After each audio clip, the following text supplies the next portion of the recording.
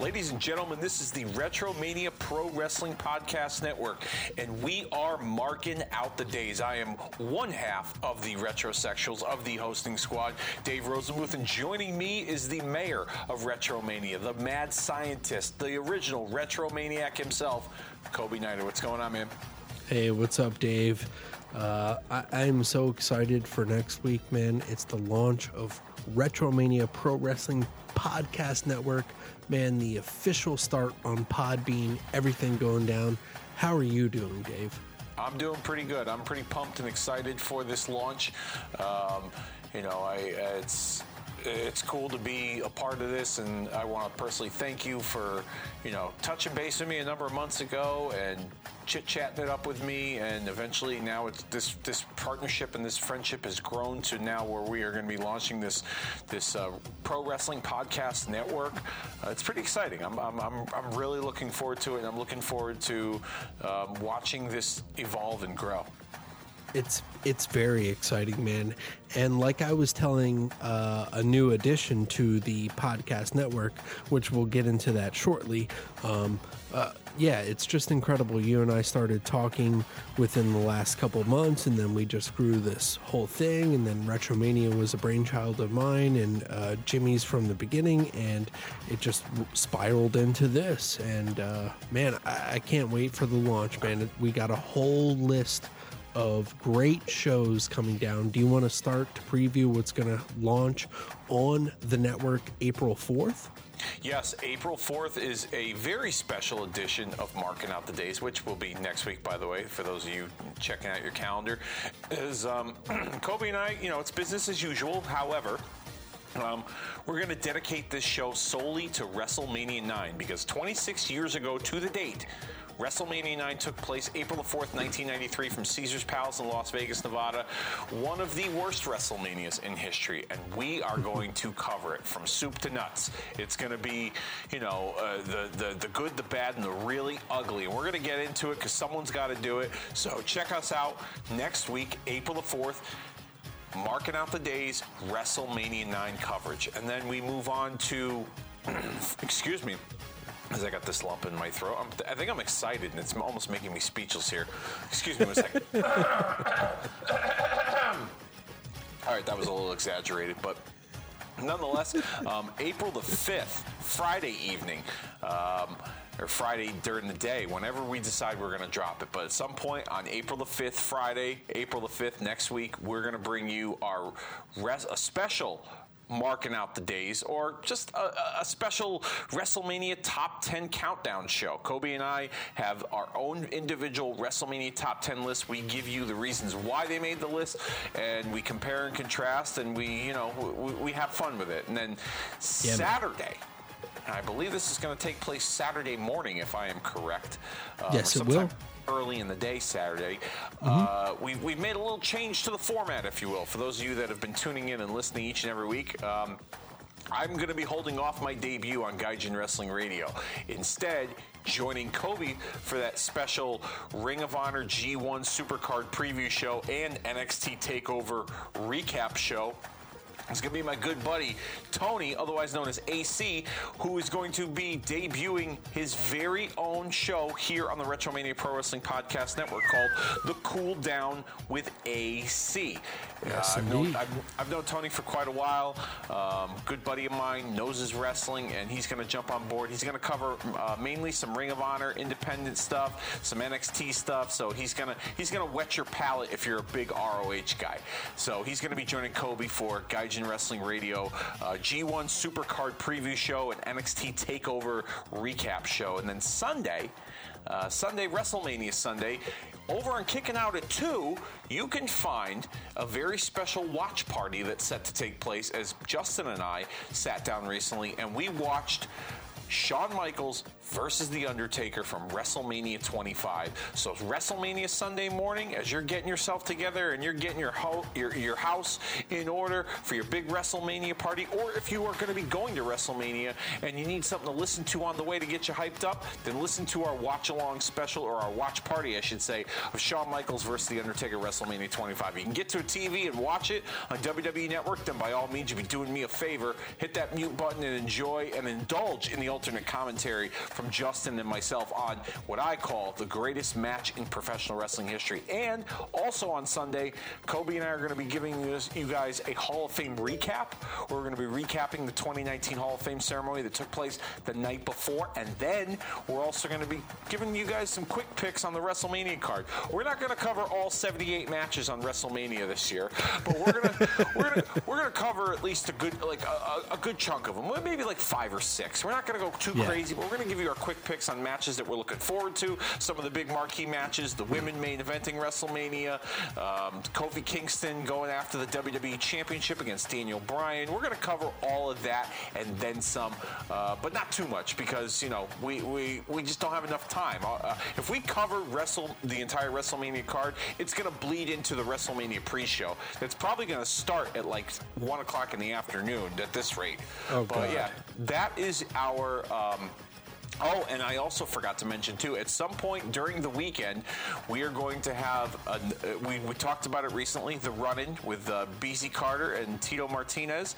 They are going to be debuting their show, WrestleMania Weekend. They're going to be previewing all the events that are taking place in the New York metropolitan area for, WrestleMania Weekend. So, Evolve, WWN, Joey Janela's Spring Break, House of Glory, MLW Fusion, the Ring of Honor G1 Supercard, the Mania Club tailgate party in the parking lot of MetLife Stadium. You can get all that information from those guys, Teasy and Beto, BZ and Tito over from the Run-In, which is also going to be joining us at the Retromania Pro Wrestling Podcast Network. I'm out of breath and my mouth is dry and I need something to drink, so Kobe, you take over the reins.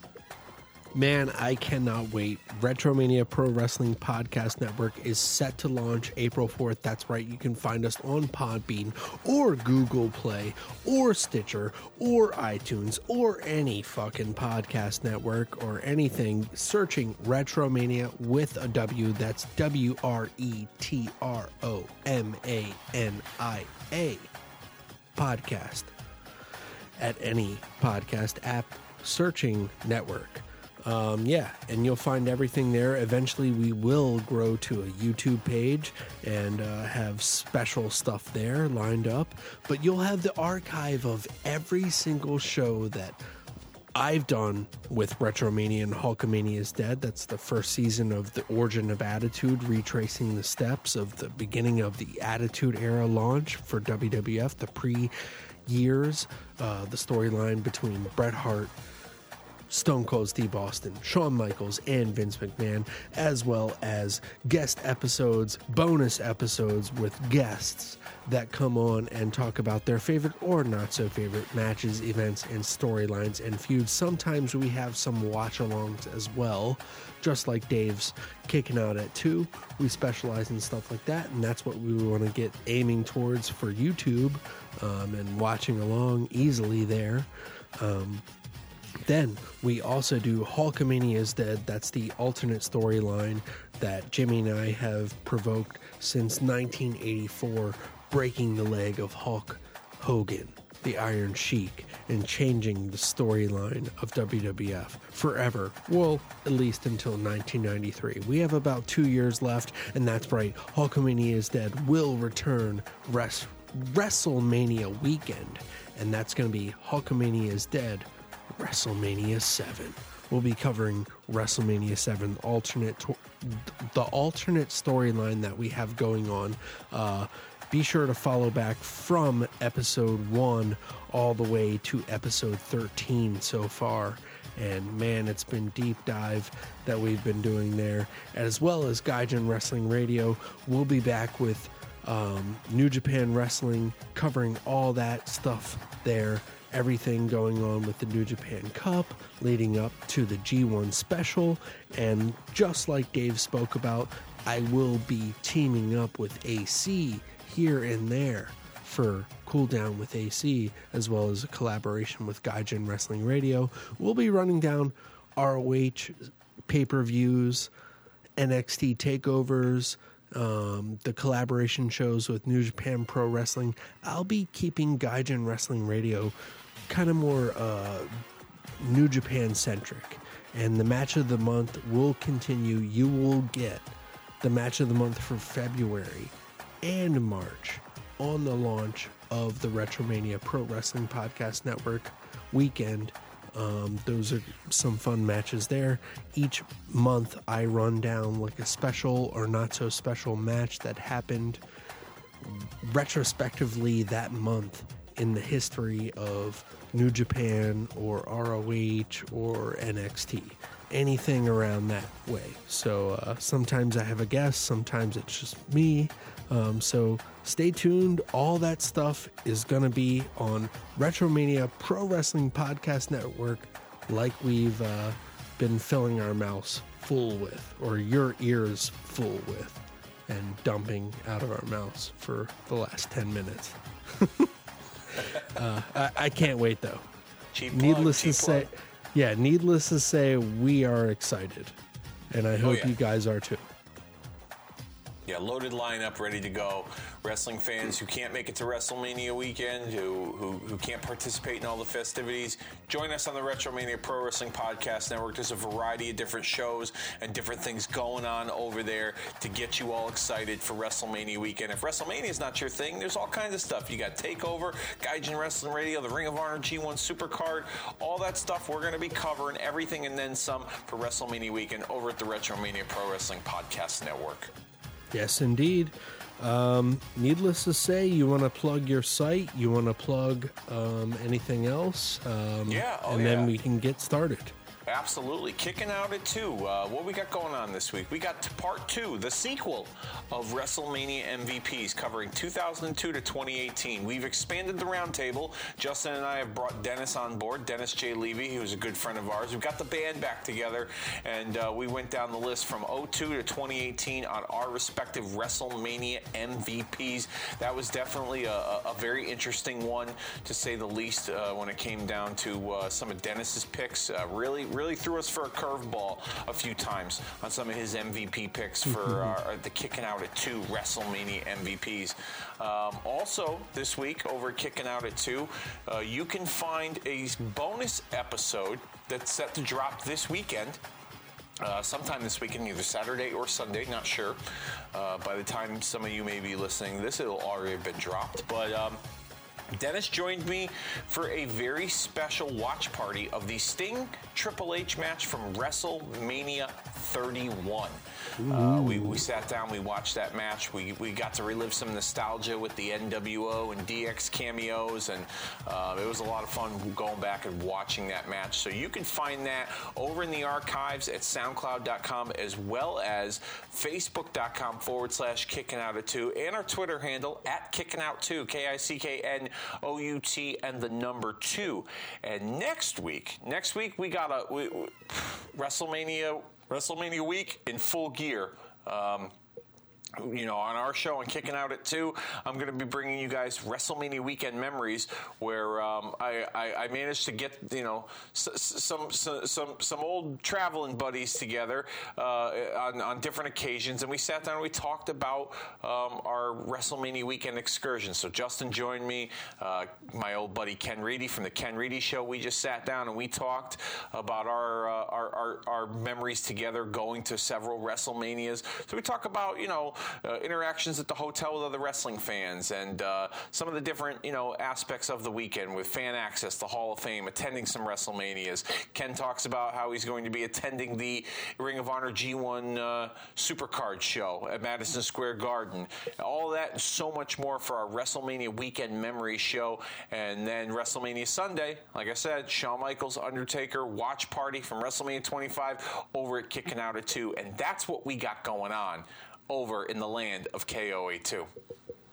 Man, cannot wait. That sounds great. And as well as all those archive episodes will be available on the network. Yes, you can find every single episode of Kicking Out at 2 archived on the Retromania Pro Wrestling Podcast Network when you head over to Podbean. Yep. You ready? Well, you ready to get into this day? Yes, I am. Let's do it, man. The bus has departed. We have our calendars and our Sharpies. Let's cross off March 28th and get into it. All right, let's do it. You ready to run down some birthdays? Because we don't have any death days.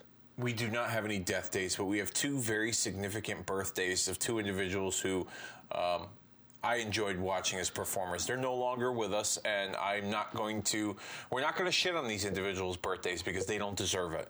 But on this date, March the 28th, both Mr. Perfect, Kurt Hennig, and Umaga were born. Both individuals, talented performers. Mr. Perfect, one of the all-time greats. We could probably do a whole show on Mr. Perfect with all the things that he's accomplished in his career. Former AWA World Heavyweight Champion, second-generation wrestler, Intercontinental Champion. The list goes on and on. The classics he's had with guys like Bret Hart and, just a who's who of, guys in the industry that he has worked with. Mr. Perfect is, without a doubt, one of the all-time greats, an individual gone way too soon. And Yes. Umaga, I enjoyed the Umaga character. I liked the Samoan Savage, and he was a part of some big storylines. He was the guy that represented Vince McMahon in the Battle of the Billionaires at WrestleMania 23. I really enjoyed his style. He was a very athletic big man, part of that big Samoan dynasty of that Anoa'i family, and another individual that was gone, that was taken from us way too soon. Mr. Perfect and Umaga, may they rest in peace. Yes. Happy birthday to them. You forgot two others, though. I did? Yes. Oh, I feel like such a jerk. I'm so sorry. All right. So, Wednesday, March 28th, 1956, Danny Davis. Danny Davis. We're talking the crooked referee, Danny Davis? Yes, indeed. The Danny Davis that was suspended from the WWF as a referee for life plus 10 years, according to Gorilla Monsoon. That Danny Davis? Yes, indeed. Well, okay. Yeah. My apologies. My apologies. I completely spaced and I forgot. No, It's okay. Any memories from him? The fact that he was the third member of the Hart Foundation, so to speak, who were just announced recently that they're going to be inducted into the WWE Hall of Fame WrestleMania weekend. So that should be a lot of fun. But Danny Good Davis, thing to bring up. Hey, why am I not in there? Why am I not in there? Jimmy Hart. Yeah. I think honestly the reason why they didn't put him in with the two of them is because they're probably going to have him induct Honky Tonk Man. Okay, nice. Good so call. that's just my guess is that why they didn't put him in. Plus, they don't need to make him a two-time Hall of Famer. Just they don't need to make Booker T a two-time Hall of Famer. But nonetheless, Danny Davis, yeah, he was the third member of the Hart Foundation, and I just remember I didn't care. I didn't know about this as a kid, but as I've gotten older, paying attention a little more to some of the details, the Danny Davis suspended for life plus 10 years as a referee. I always found that to be quite amusing. And then one day he just showed up wearing a referee outfit, and that was the end of it. He was back on the job. So I guess that suspension didn't last very long. But was he other gimmicks as well or anything else? No? Not that I recall. Okay. Not that I recall. I think he just did the referee. I think he was just a referee. All right, and then the other one here, Wednesday, March 28th, 1962, The Warlord. The Warlord. Oof, the Warlord. The only, I mean, Powers of Pain, with him and Barbarian as a tag team, they looked rather intimidating. There's a great story I heard about Warlord.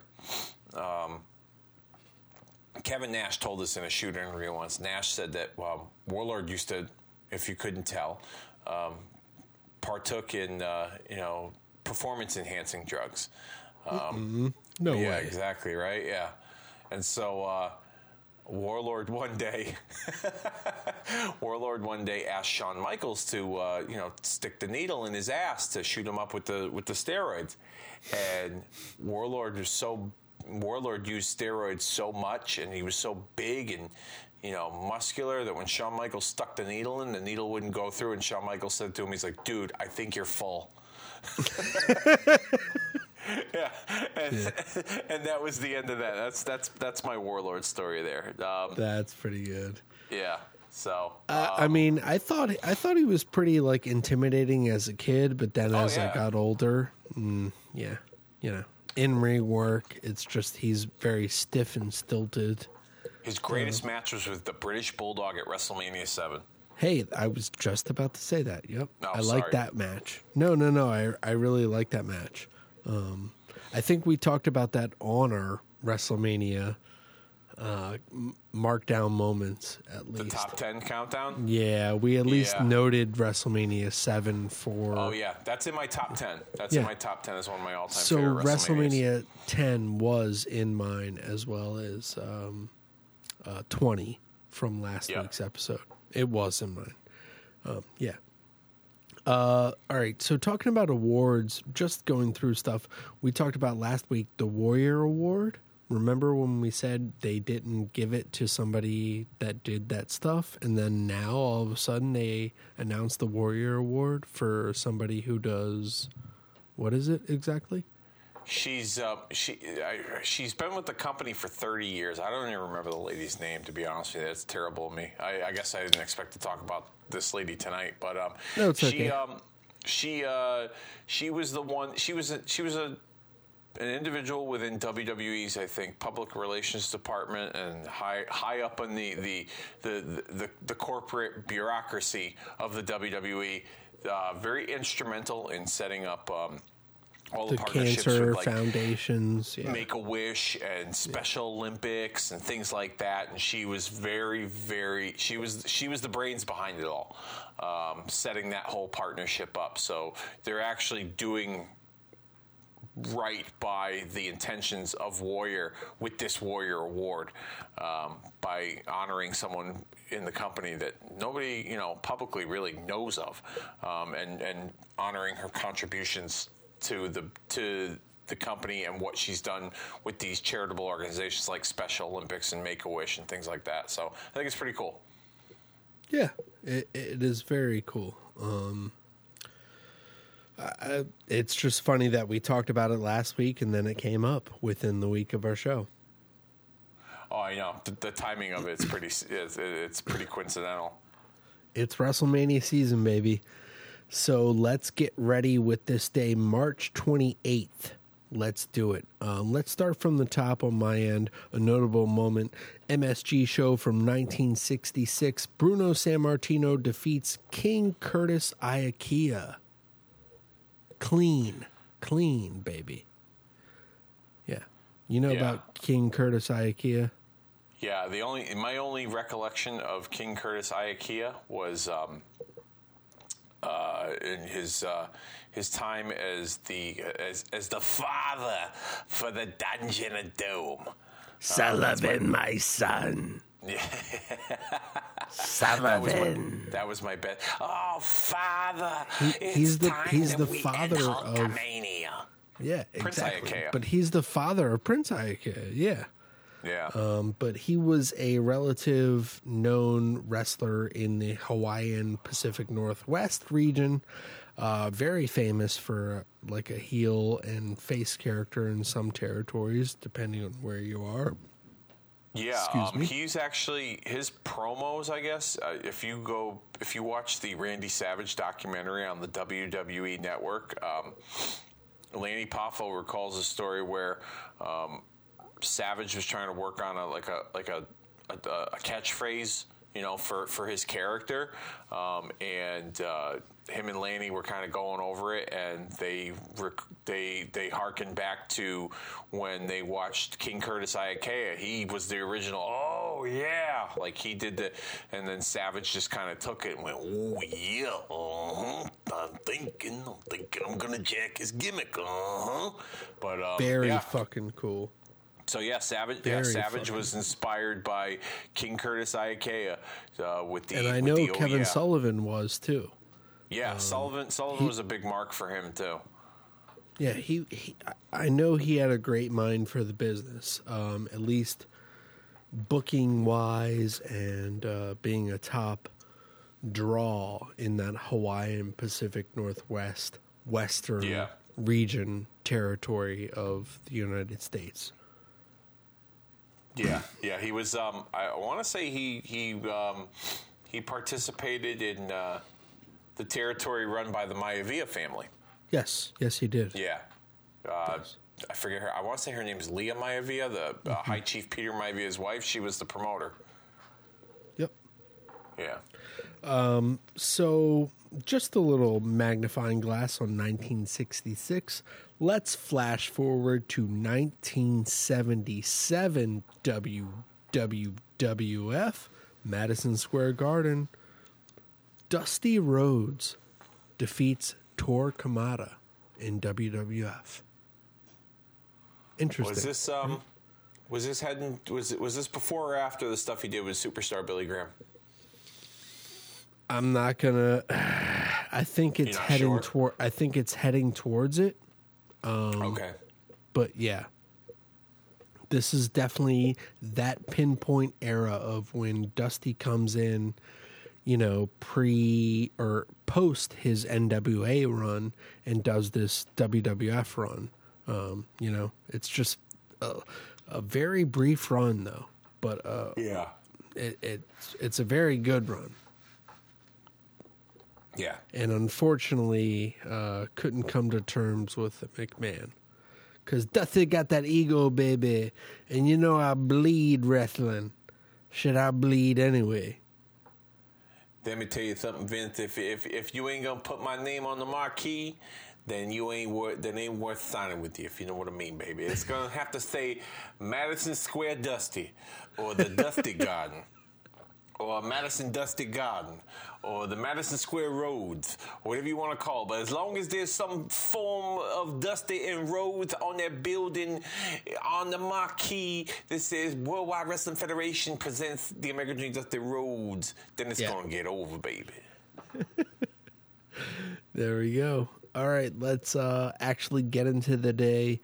All-Star Wrestling 1981. You can find this on the WWE Network by searching in their vault, All-Star Wrestling WWF or WWF 1981. King Kong Mosca defeats Charlie Brown. Charlie Brown is a black fellow with brown trunks, and he looks naked during this whole match. But, yeah, I just thought I would... I didn't watch that. Yeah, I thought I would note this because King Kong Mosca is on this card, and then the next match is a tag team compiling Alan Carson and one Chris Kanyon. Do you know who Chris Kanyon is? In Chris 1981. Kanyon?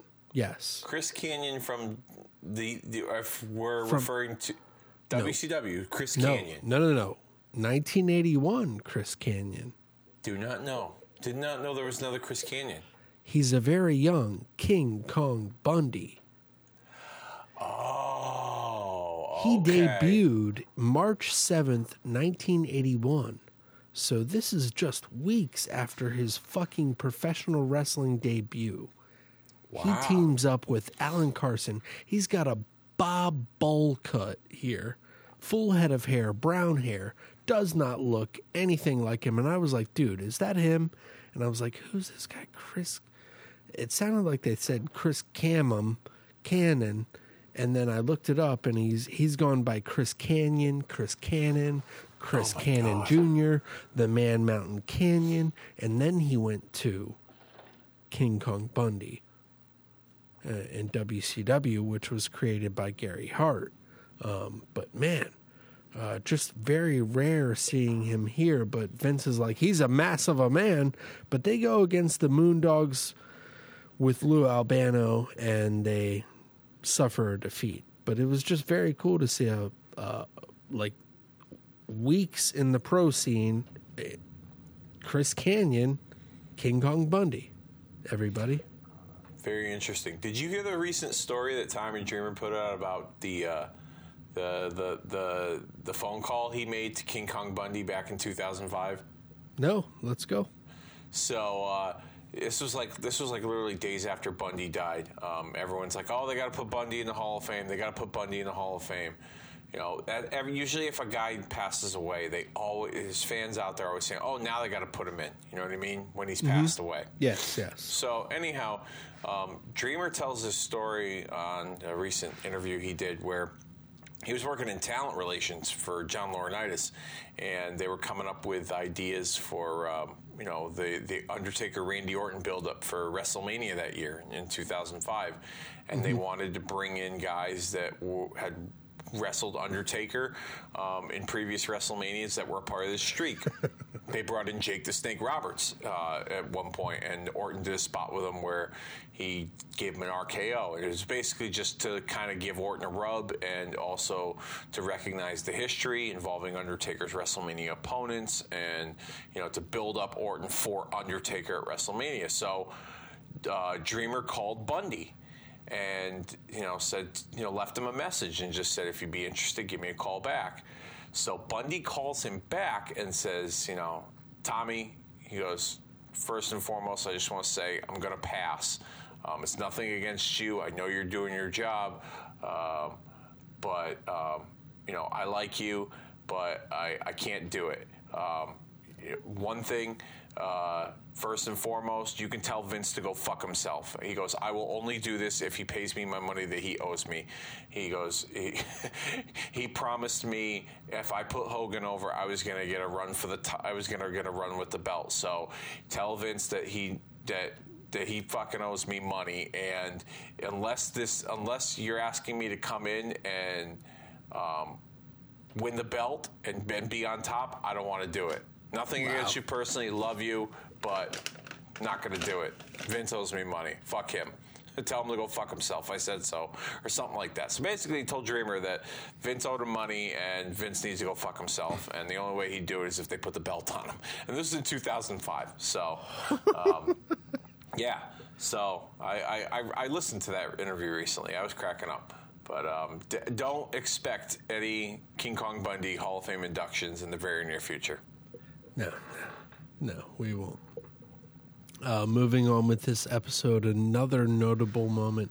Yoshiaki Yatsu, a Japanese performer, goes against Pretty Boy Larry Sharp. The only reason I bring this up is because Yatsu won 3 gold medals in the Asian Games a couple years prior, but wasn't able to attend last year's Olympics 1980 in Japan. Or no, he's representing Japan. He wasn't able to represent in Moscow due to the situations going on in 1980 with the Olympics. Oh wow, that's so interesting. This is an Olympic wrestler turned professional from the Japanese reigns. Interesting stuff here in WWF. But we get a double count out on the outside, and it's a brawl, and the fans boo. It's not that entertaining. Next week, we're going to get Gurria and Martel defending their WWF Tag Team titles against the Moondogs. Oh, wow. Yeah. Now, which Moondogs are we at? Because these are Rex and King. So it's not Chip, Spot, and and it's like the 101 Moondogs. We should make that. They should make WWE Studios needs to make a movie called 101 Moondogs, a takeoff from 101 Dalmatians. Book it now. You could thank Kobe and I later with a nice royalty check, a couple extra zeros at the end, and some tickets to WrestleMania. We're good. There we go. You're welcome. Moving on with the day, let's go to WCW NWA version 1987 from this day, March 28th. We're still gearing up for this Crockett Cup. Rock and Roll Express has an enhancement match. Jim Cornette comes out and hypes the Boston Garden match April 4th between Big Bubba and Dusty Rhodes. Wow. Big Bubba, the Big Boss Man, and Dusty Rhodes, April 4th, 1987, in the Boston Garden. That's WWF territory, baby. I was gonna say, like, how did they manage to get that building? Because at that time, that was in the heyday when Vince told buildings and local promoters we won't run your town again if you decide to bring someone else in. 87 is one of the hottest times in wrestling, man. Bobby Eaton has an enhancement match as Jim Cornette rambles and calls out David Crockett's sunburn. I will take a picture. David Crockett has the worst sunburn, like sunglasses and everything, and he just looks like a fool. Raccoon eyes with the... Yes. Yes. Oh, wow. Yes. Bobby Eaton hits the Alabama Jam in his match, and Jim Cornette calls it the hemorrhoid hop. The hemorrhoid hop? Yes. That's awesome. I mean, that's his own guy, but I mean, sure, whatever. Yeah. He's putting over the hemorrhoids over his his own guy. That's hilarious. Then they replay a confrontation between Ole and Ric Flair. After Ric Flair said Ole had no motivation and he was done with the Horsemen, Ole comes out and tears off this suit of Ric Flair, and he says, "You never gave me a title shot. You never gave me anything." And they're like brawling, and Rick says, "You know what you done now? You made the biggest mistake of a lifetime. You've seen Dusty's leg getting broken. You've seen Dusty's hand getting broken. You've seen what just happened in Nikita's neck. We're coming for you, and nobody will be able to recognize you. You want to live like a horseman, you're going to die like a horseman." Great promo from Ric Flair here. Great stuff going on. And Ole has to face Big Bubba in a cage in Baltimore. And then in 2 weeks, he'll be going against Tully Blanchard at the Omni. I love the way they book this shit, man. It's just like, you know, you're announcing the next match, the next match, the next match. You're not like booking on the fly. It's very great. Yeah, I wasn't, obviously at this time I wasn't watching Jim Crockett Promotions and WCW NWA, but I will say, based on your analysis of this storyline and over the last few weeks on this show when we've been discussing it, history doesn't really treat it too kindly because it seems like Ole in many ways gets forgotten about or gets, kind of swept under the rug when it comes to history. From what you've described in some of your recaps here, this had been built up for quite a while. Yeah, Ole's also known as The Rock. Who was? Ole. Really? Yeah. Interesting. That's very interesting. I'm sure he'll probably try if he's smart enough. He'll probably try and sue Dwayne Johnson. He already tried to sue, probably. All right, I'm sorry, but go on.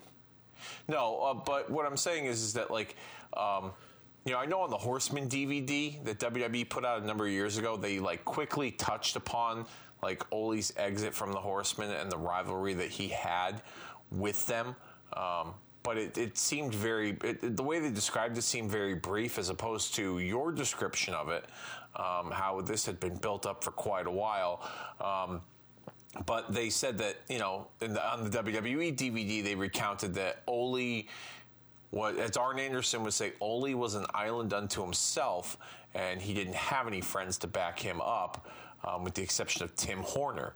At any point in time, do you think that Ole would have had a longer, more successful run against the Horsemen if they paired him with someone like a Dusty or a Nikita? If they would have got to that, if they could have. But I think you're right. I think the egos between Dusty and Ole, I know that they didn't see eye to eye from time to time. So I think that there was a conflict there. And it's funny that you bring up Tim Horner because the only reason, I run down stuff because it's notable.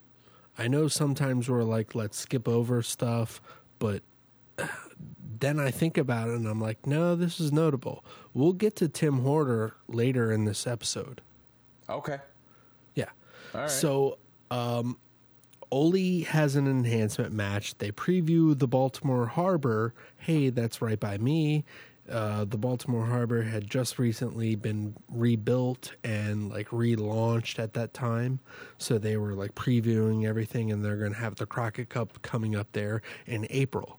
A big weekend coming up to fight against WrestleMania.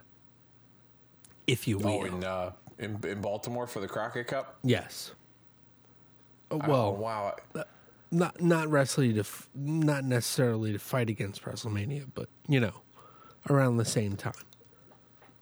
Yeah, because that was 87, so Mania was the end of March, and it was a few weeks after, right? Yeah, not too long after that. Yeah. But it's $1 million on the line for the Crockett Cups. We get previewing teams of the Kansas City Jayhawks, which is Dutch Mantel and his partner with that pizza bandana that I talked about before. But Dutch Mantel has those shaved upper arms, and somebody even like makes a note of it in the audience. Jeez, they call him Fuzzy. Yeah. Oh, my goodness. Paul Ellering shows up. Hey, that's the Road Warriors manager. He talks about them dominating Japan right now, and they're going to be in the Crockett Cup this year. They won it last year, and they earn money the old-fashioned way. Beat people up for it. Pretty cool. Yeah. And then let's take a look at what happened with Nikita. Little Dickie Murdoch came out after a match and gave Nikita the softest brain buster to the concrete floor on the outside. And Dusty comes out to run off Little Dickie. And David says, Mr. Jim Cornette is going to have heavy fines for Dick Murdoch. He doesn't even know his fucking father or brother's name. Whatever. I hate David Crockett. Anyhow, yeah, it was like the softest brain buster, but I guess at the time, it worked. They kind of rolled to the floor rather than dropped, Yeah. Yeah. Then we get a great promo from Dusty with slick back hair standing next to Nikita in a neck brace. Dusty says, the doctor said he'll be fine in about 8 weeks, but if you're ready to go through with it, you can, and injury is a part of the game. And I said, Nikki, you still want to go through with it? And here's your answer. And then Nikita rolls off with his Russian ranting, and he says, I come to the Crockett Cup, and I will come to the ring even if you have to carry me. So Nikita will be there. Sweet. All right, Nikita. Yeah. And then Brad Armstrong challenges Ric Flair. What? This is weird. He's standing next to Bullet Bob, who's his dad. They're randomly teaming up for the Crockett Cup because it's $1 million worth. But Bullet Bob comes up with this crazy long-winded story about being in the Marines with Dick Murdoch, and that he was like fired and then turned to a lower course unit and everything. It's just the biggest bullshit story ever. But he just wants to be part of it. And he was like, hey, boys, when you're done with Dickie Murdoch, leave a little piece for me.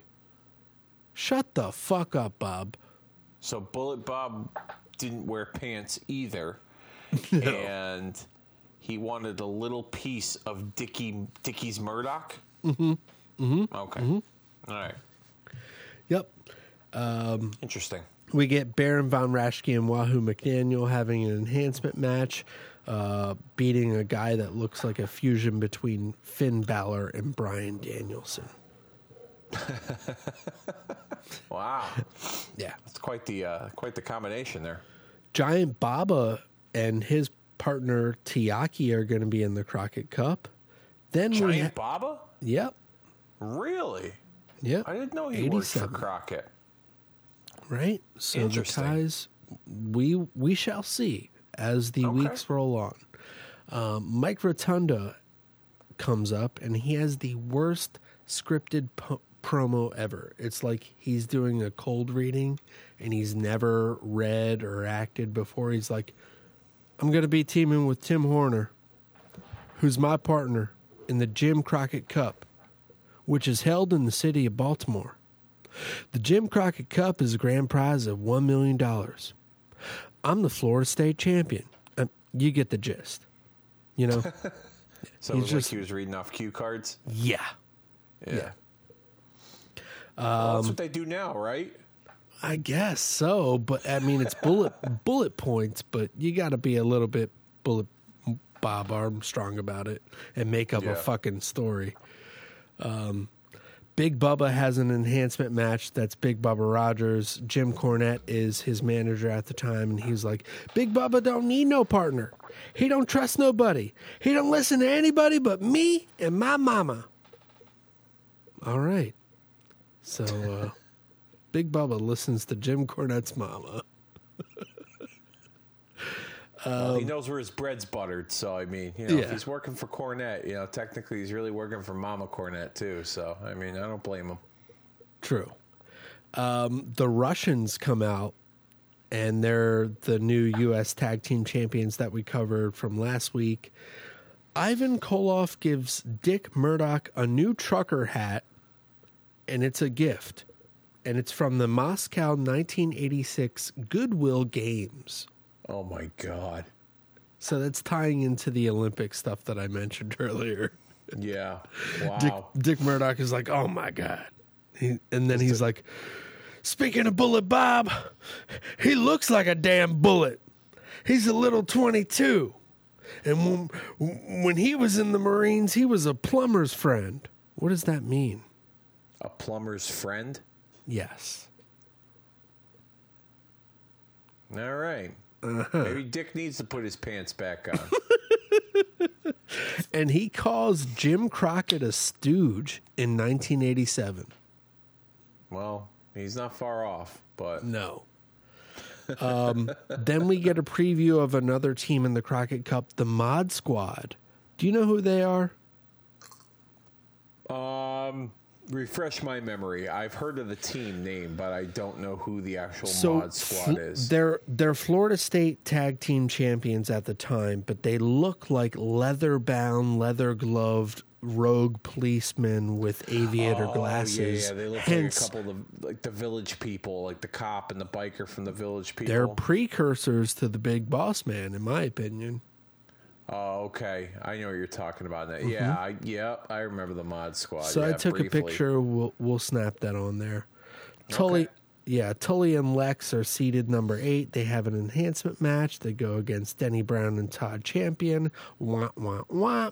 Lex says that I have a void on this chiseled ab, and it's the U.S. title. So he's coming for that U.S. title. Look out. Oh, wow. Yeah. Arn then goes against Tim Horner. And David Crockett says, this is a main event anywhere. And I start to laugh, but then I watch the match. Tim Horner and Arn Anderson have a fucking blowout match, man. I love this match. Really? Yes, watch this. Okay. The fans are just so behind Tim Horner for some reason. He's just one of those guys that they built with the win-loss streak and being a jobber or an enhancement talent and getting those random victories here and there. But it worked out because he can actually work in the ring. Him and Arn put on a great match. Yeah. Well, you know what I mean? But as well, I think it's Tim Horner working with Arn. What I'm saying is in terms of why the people were so behind him. You know what I mean? Like, I think it helped that they had someone like Arn Anderson opposing him, who was an established top bad guy. Yep. And to go to your point, Tim Horner wins by disqualification because the Horsemen come in. And the fans are insane. They're like, oh, my God, yes, somebody just beat the Horsemen. Wow. And then we get an announcement that Kevin Sullivan will be teaming with Arn Anderson, and Kevin Sullivan has a little promo, and he says, Arn, You don't have a tag team partner. You used to have a brother. I used to have a brother. And then we institutionalized him. Interesting, right? Okay, institutionalized. Well, this Dave Sullivan. Yeah, That's right. It kind of goes into the story of Dave Sullivan being crazy in Looney Bin with Kevin Sullivan being his brother. You know. And WCW was never big on continuity, but it looks like accidentally they managed to. I think it was Kevin Sullivan. Well, yeah. Good point. What am I thinking? Barry Windham has the quickest match ever. It's like 8 seconds. He beats a dude. He'll be facing Ric Flair coming up in Baltimore. Jimmy Jam Garvin and Ronnie Garvin have a promo, and Jimmy wants a piece of Ric Flair too. Holy shit, everybody's coming for that title. That's how you build up a fucking main event title. Everybody coming for it. You know? Yeah, because you don't put your champion on TV once every 6 months and then have them beat your top babyface and then move on to the next one. Mm-hmm. And then the last little bit here, we have this team that they talked about for weeks, the Gladiators. It's just two random guys in masks that are in blue suits, and they go against Randy and Bill Mulkey, who are two jobbers. All of a sudden, Randy and Bill Mulkey roll them up 1, 2, 3. The fans are going nuts because this jobber team win, and we hear Mulkey Mania.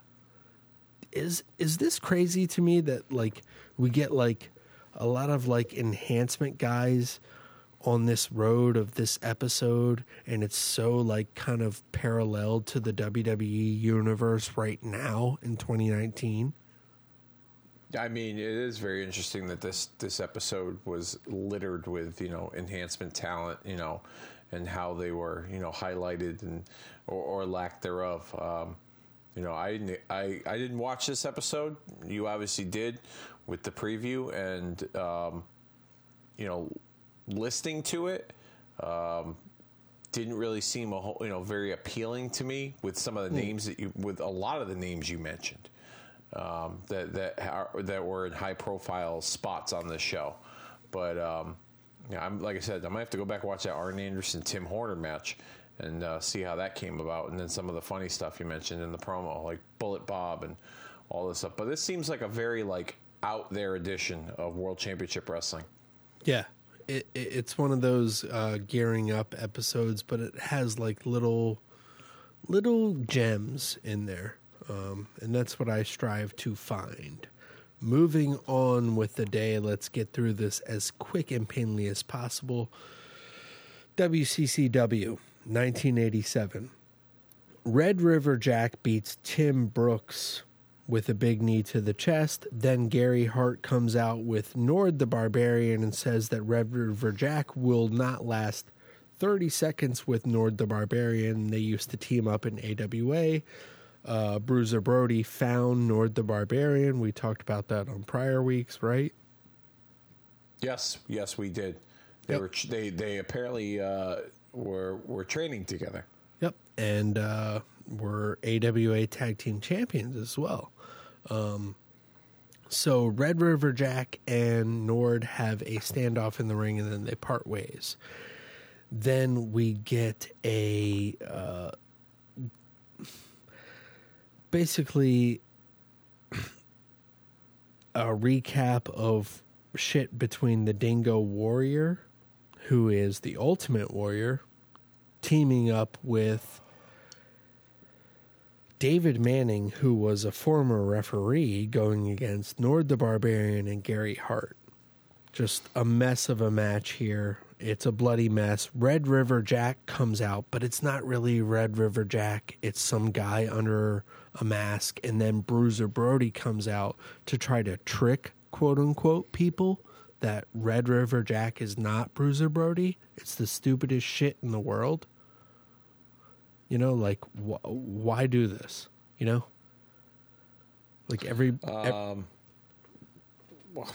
Shit, I don't know. I mean, did you know that Red River Jack was Bruiser Brody, or no? Have you ever heard of this until I brought it up?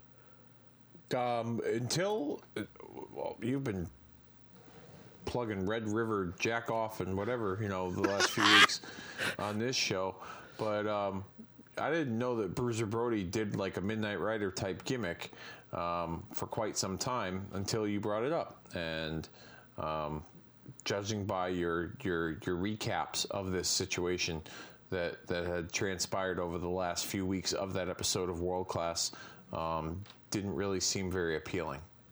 Yeah, at least for me, as listening to not your description of it, but and it's not. Your And Gary Hart has a new associate named Jim Holiday, and they're called H&H International, and they have Nord the Barbarian, Eli the Eliminator, and Jeep Swinson. And those sound like the worst fucking names ever. Yeah. And Nord the Barbarian in his promo goes, "Do we look like some type of Kmart knockoff to you?" And the fans are like, Yes. Yes. Yes.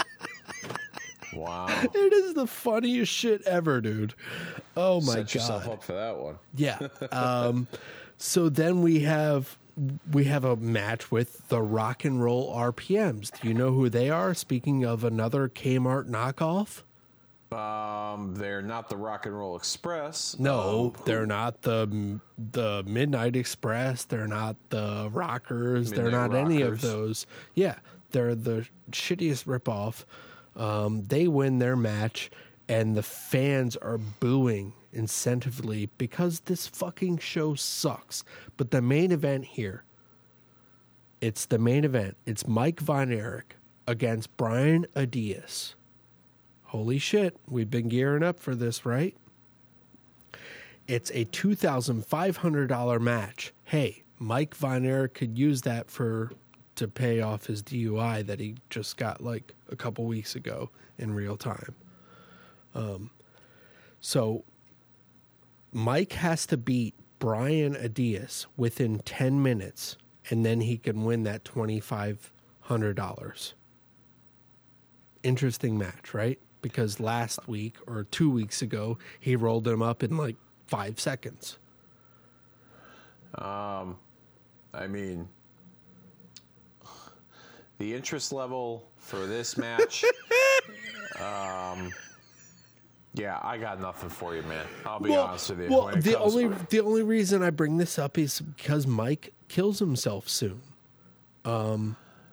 Bill Mercer plugs the David Von Erich Memorial Cup is coming up April 3rd at Texas Stadium.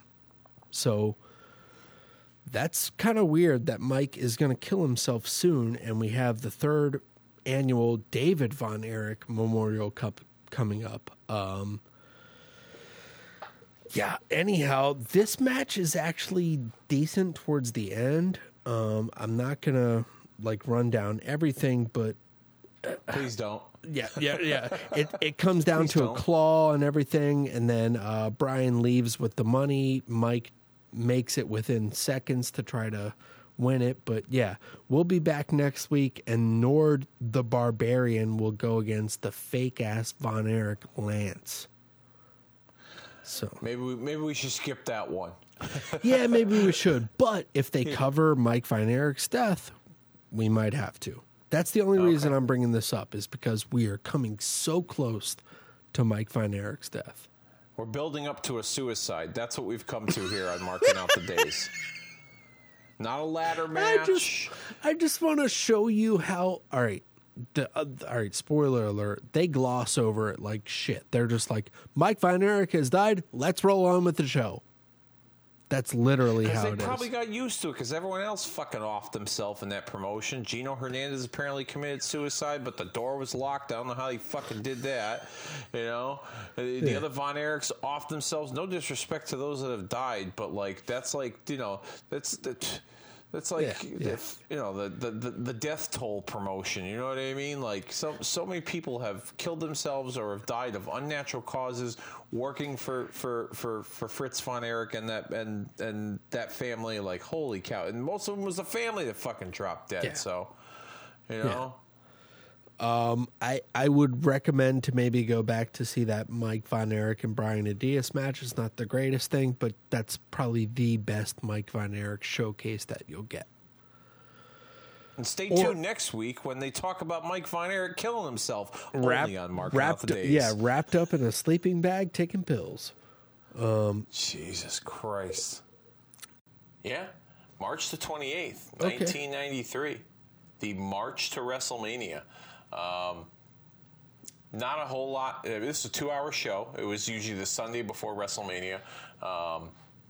It was headlined with Yokozuna and the Macho Man opening up, which was a pretty good match. We've talked about them before from Raw in '94. Yes. And then this show closed with Undertaker defeating Bam Bam Bigelow via countout.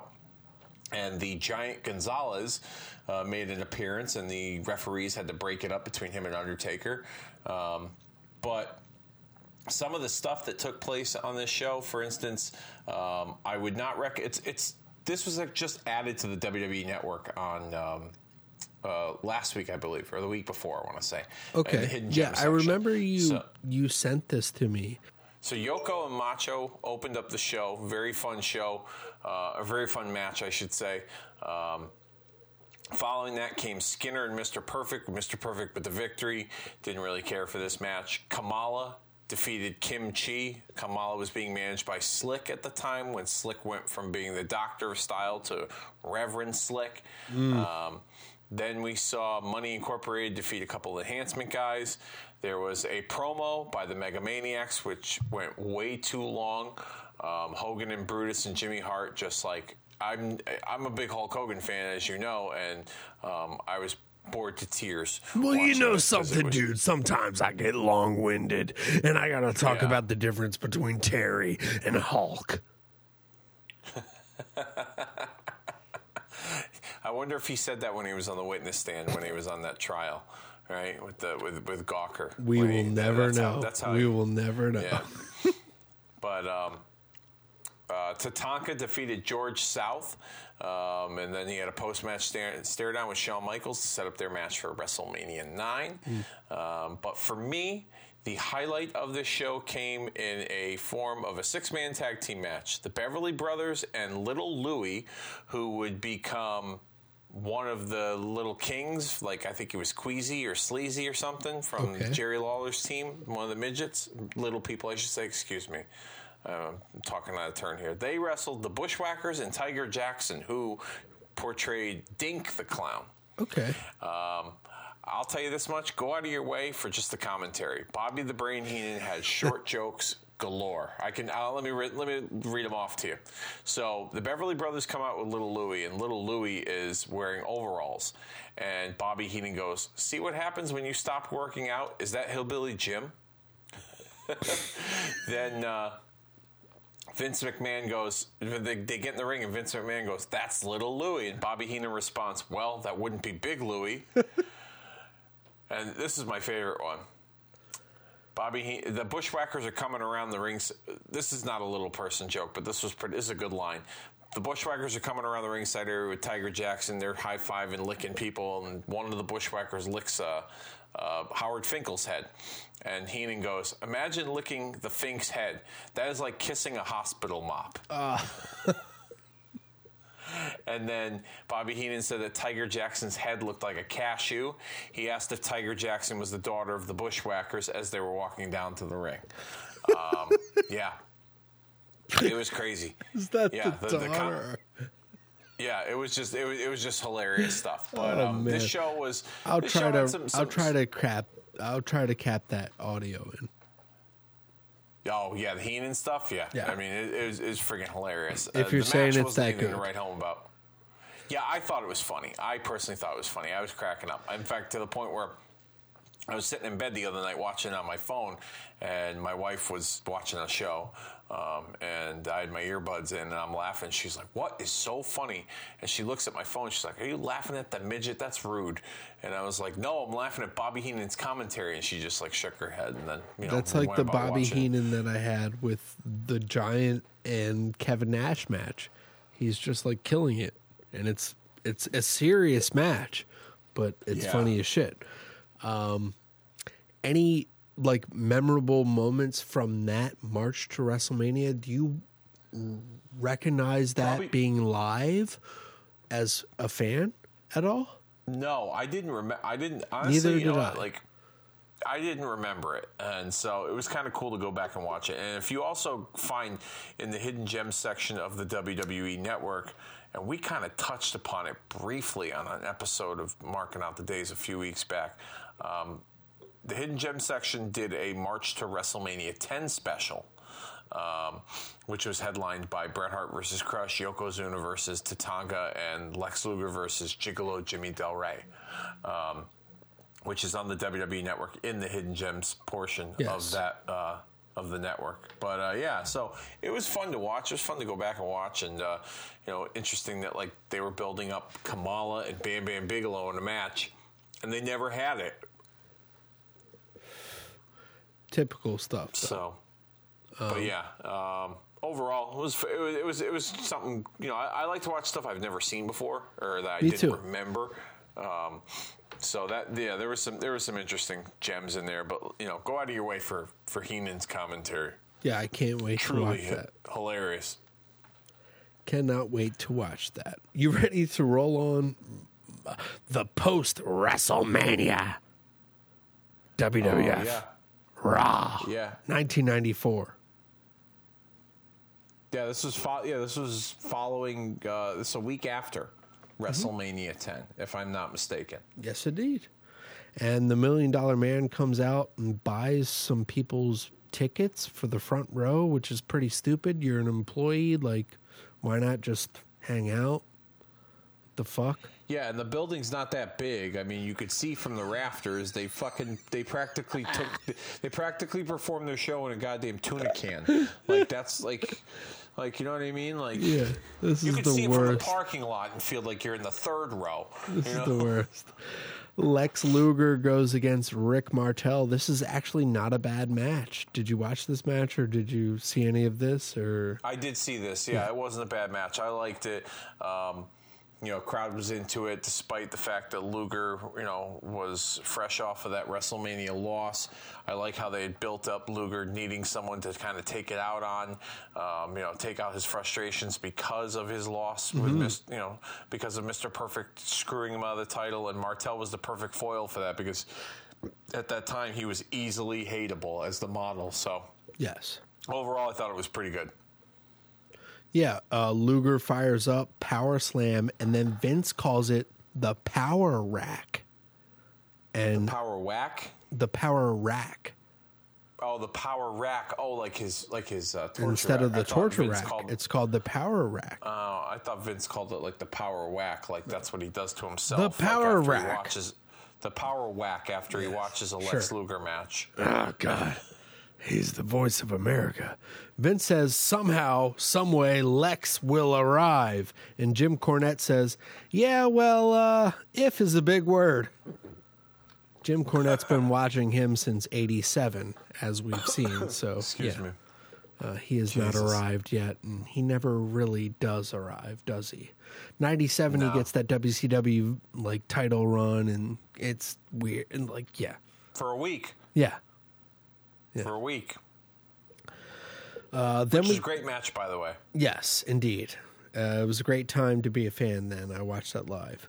Then we get an encore of the WrestleMania 10 show, and they say it's going to play after Raw. Ooh, so they preview all the matches, and they're like, only on pay-per-view can you watch the encore. I was like, fuck. Shit.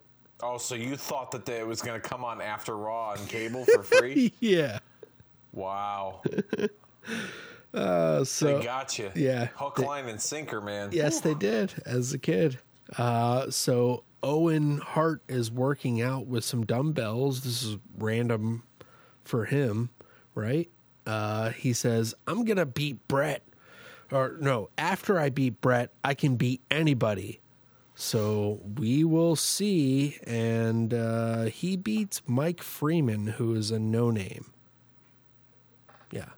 Why didn't they give him a decent match, I mean, I don't know. I guess that was their way of like trying to build him up to a title match. He's already got the big victory under his belt with Brett. Yeah. So keep him on TV. He's hot off that victory. You don't take away any kind of heat from anybody else like established. You put him in there with an enhancement guy. It helps build up Owen some more. Yeah, I get it. Yeah.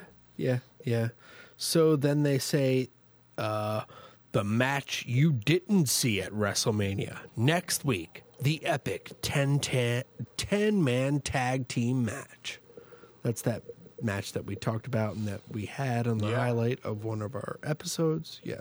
Martel, Jarrett, IRS, and the Head Shrinkers against 1-2-3 Kid, Tatanka, Bob Holly, and the Smoking Guns. Yep. And barn burner. Yeah, Vince is like, those guys couldn't come to a decision. Saturday at 10 o'clock on the USA Network, 2 guys create a woman of their dreams. Weird Science on USA. God. You're recapping the commercial? Dude, but Weird Science, though, don't you remember that being played over and over and over again that on and USA? Silk Stockings. Yes. That was another one. But funny story about that 10-man tag. I just listened to the recent Pritchard episode where they were covering WrestleMania 10, and the show was heavy on time. And remember how I mentioned? I think I mentioned this to you recently. Yes, how we did. Michaels and Razor went over. Well, everybody went over on that show. Mm-hmm. According to Pritchard, they cut the match because it was the Quebecers and Men on a Mission from WrestleMania 10 that went like 7 or 8 minutes over they were supposed to. Like they were supposed to go like 12 minutes, and they went like close to 20.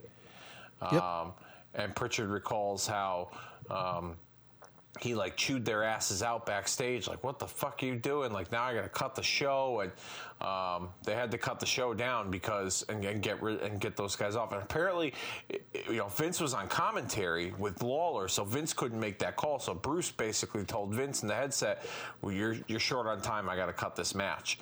And they basically shortened everything, even though Michaels and Razor did go over their time, according to Pritchard. From then on, he had to cut everything because the 10-man tag wasn't going to fit.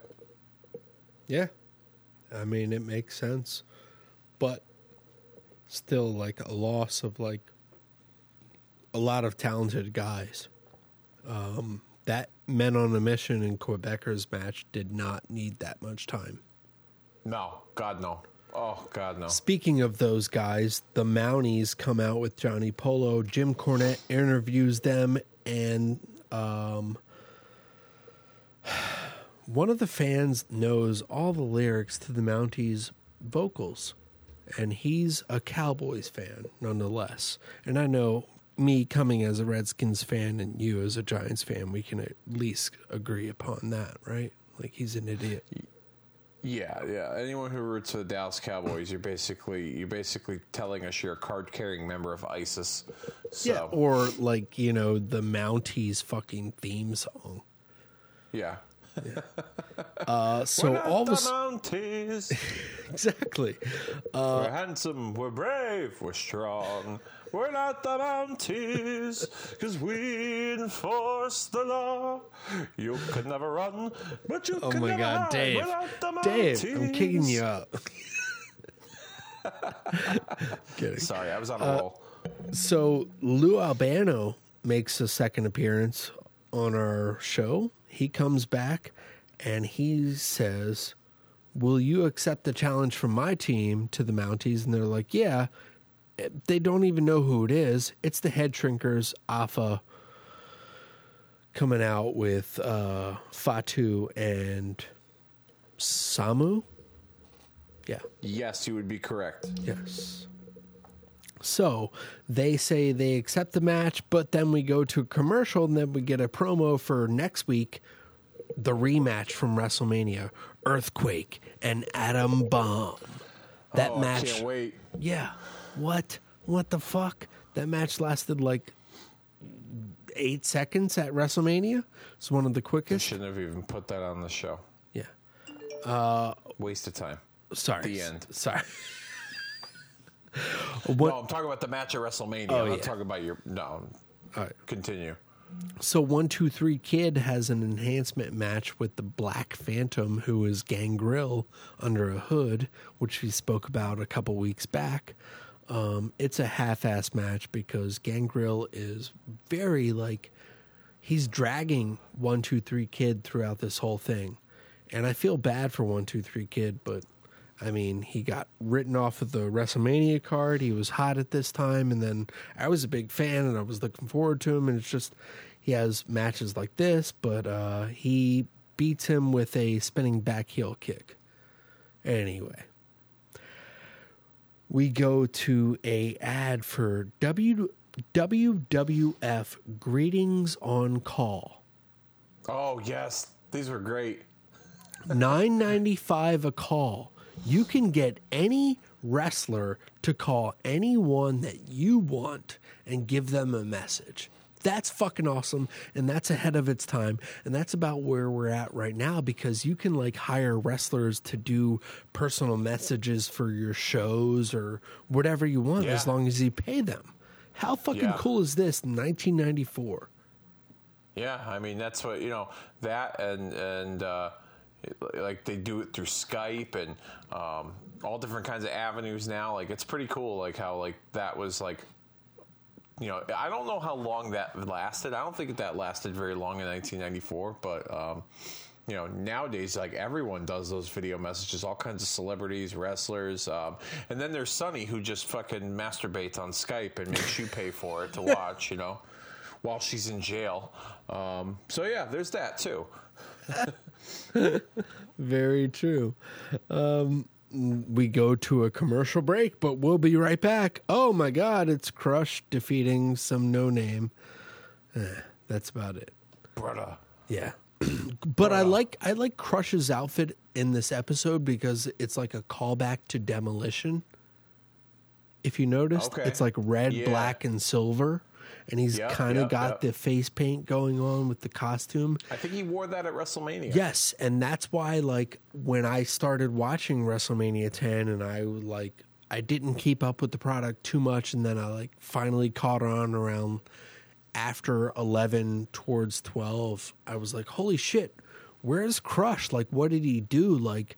I thought I missed a whole process of him being a dominant member of Demolition, taking it over or something I don't know. I had this wicked fantasy of him being holy shit, it's Crush. Yeah. Nah, brother. All right, moving on with the day quickly and painlessly as possible. ECW from 1995 and then 1998. We're going to scroll through these as fast as we can. Mikey Whipwreck goes against Jason Kincaid. The only reason I bring this is up because Jason Kincaid kisses Mikey Whipwreck in the match, and everybody's like, faggot, faggot, faggot. It's the weirdest spot, though. But that's one of his moves at the time in 1995 is to kiss his opponent on the lips as he pins him. Interesting. And they didn't bleep out the chants? No, not at all. None at all. Wow. Jason Kincaid then does a springboard leg drop off the top rope, which is impressive, but he lands right on Mikey Whipwreck's head with his ass. And I think Mikey Whipwreck was supposed to move because Jason Kincaid goes for another one, and then Mikey Whipwreck moves on the second one, and then Mikey Whipwreck goes to the top rope and bounces off the top turnbuckle to hit a Hurricane Rana on Jason Kincaid, but lands on the back of his head, smashing it into the mat, and then flips Jason Kincaid over. He's hit his head so many times and got it smashed into the mat, but he gets a victory. Dude must be concussed, honestly. Clearly. Yeah, they preview April 8th will be a 3-way tag team match between Public Enemy, Sabu and Taz, and Chris Benoit and Dean Malenko. Awesome. A 3-way tag team match in 1995.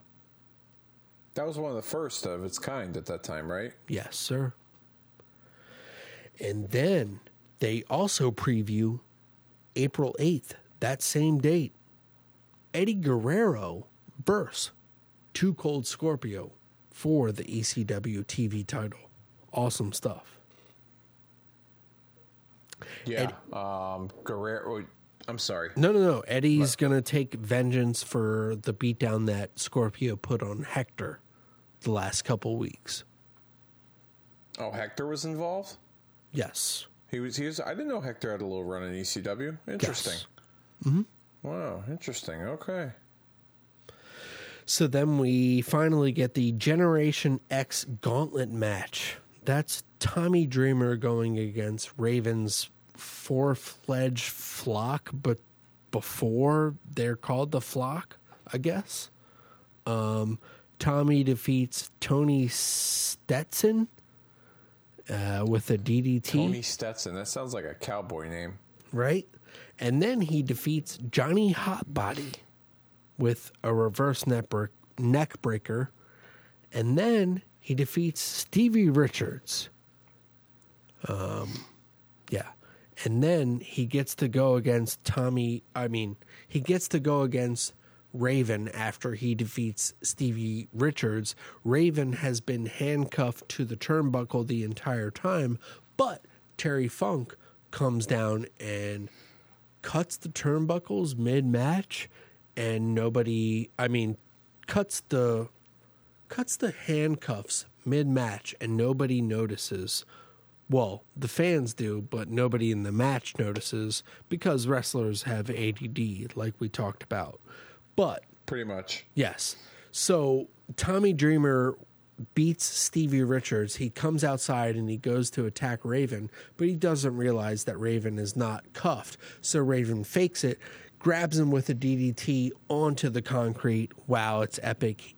Tommy Dreamer is busted open. He cuffs Tommy Dreamer to the middle of the rope on the outside, and he's got him kind of crucified to the outside of the ring, and then he bashes him over the face with a chair and busts him open more. This is pretty bloody, and then the main event is all of a sudden it's Mikey Whipwreck again going against Sabu. Man, they're really putting over Mikey Whipwreck because he puts on a long match with Sabu, but he gets beat with a camel clutch. He doesn't submit. He just gets tapped out. I mean, at least like sleepered out, like 1, 2, 3 hand count out. But then we go off the air. They put over Mikey Whipwreck pretty hard on this show. Yeah, I mean, he was at the time he was still relatively new, but he was popular, and the ECW audience gravitated to him. It was kind of like I hearken it to kind of like what the audience was like with Kofi recently. Mm-hmm. Even though Kofi was more established, he wasn't seen as very relevant, and then he became relevant pretty quickly, and then they really latched onto him. The ECW audience did the same thing with Whipwreck here. Yeah, and then the same thing with Tommy Dreamer in a way. Both these guys are underdogs fighting from underneath. Paul Heyman has a really good way of storytelling in that way. That's the way he did the SmackDown 6, Yes, I remember that. Even with all his ECW stuff that we've talked about on prior episodes that you can catch up with on Marking Out the Days. We talked about it last week with the way he booked Just Incredible, everything going into that. Yeah, it's just all great. Moving on, ECW 1998, Droz shows up. Holy shit, Droz. He teams... yeah, go ahead. I'm sorry, go ahead. No, go ahead. He teams up with Danny Doring and Roadkill to go against the FBI, but then all of a sudden Balls Mahoney and Axel Rotten come out and they win the match. Yeah, I remember. I didn't know Droz was in ECW until I remember seeing footage on the Beyond the Mat movie that he was a part of. That he was in. That was just like a couple of one-offs, right? Yes. And it's just the working relationship between WWF and ECW at the time. Yeah, the talent swap. Yep. So moving on with this show, Lance Storm and Chris Candido, or as my notes say, Chris Candididaris. Are you drunk? No, it's fucking my notes because I guess I put Brian Adias and then I put Adidas in. It's like, yeah, I don't know. Wow. Yeah. So Lance Storm and Chris Adidas, they're the ECW Tag Team Champions at the time. They beat Chris Chetty and a young and up-and-coming Jerry Lynn in this match.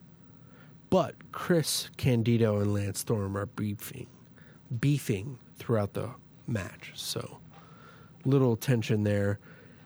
Then we get a recap of Bam Bam Bigelow. He's going to be going up against RVD, coming up against the ECW title, working in there. We talked about it last week. But Bam Bam Bigelow wins this match against Sandman. This is kind of a flash forward to the next year of ECW that they would have in hardcore matches, leading up for that hardcore title, Bam Bam Bigelow against Hack, right?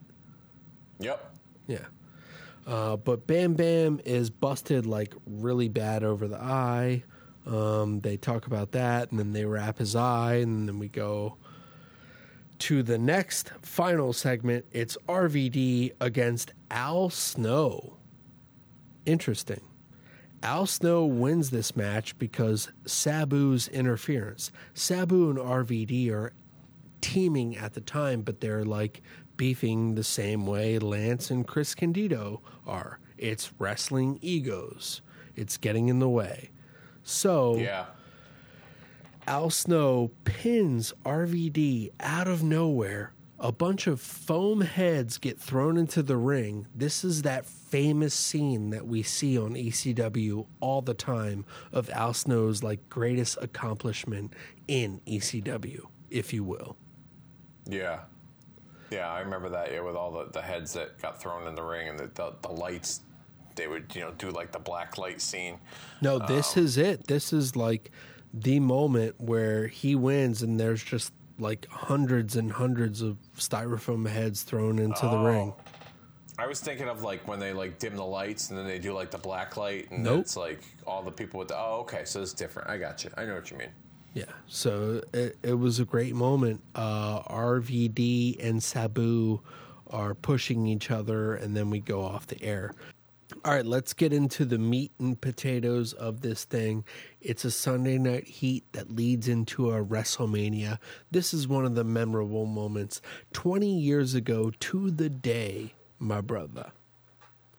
Sunday, March 28th, 1999, Wells Fargo Center presents from Philadelphia, Pennsylvania, Sunday Night Heat, and then WrestleMania 15.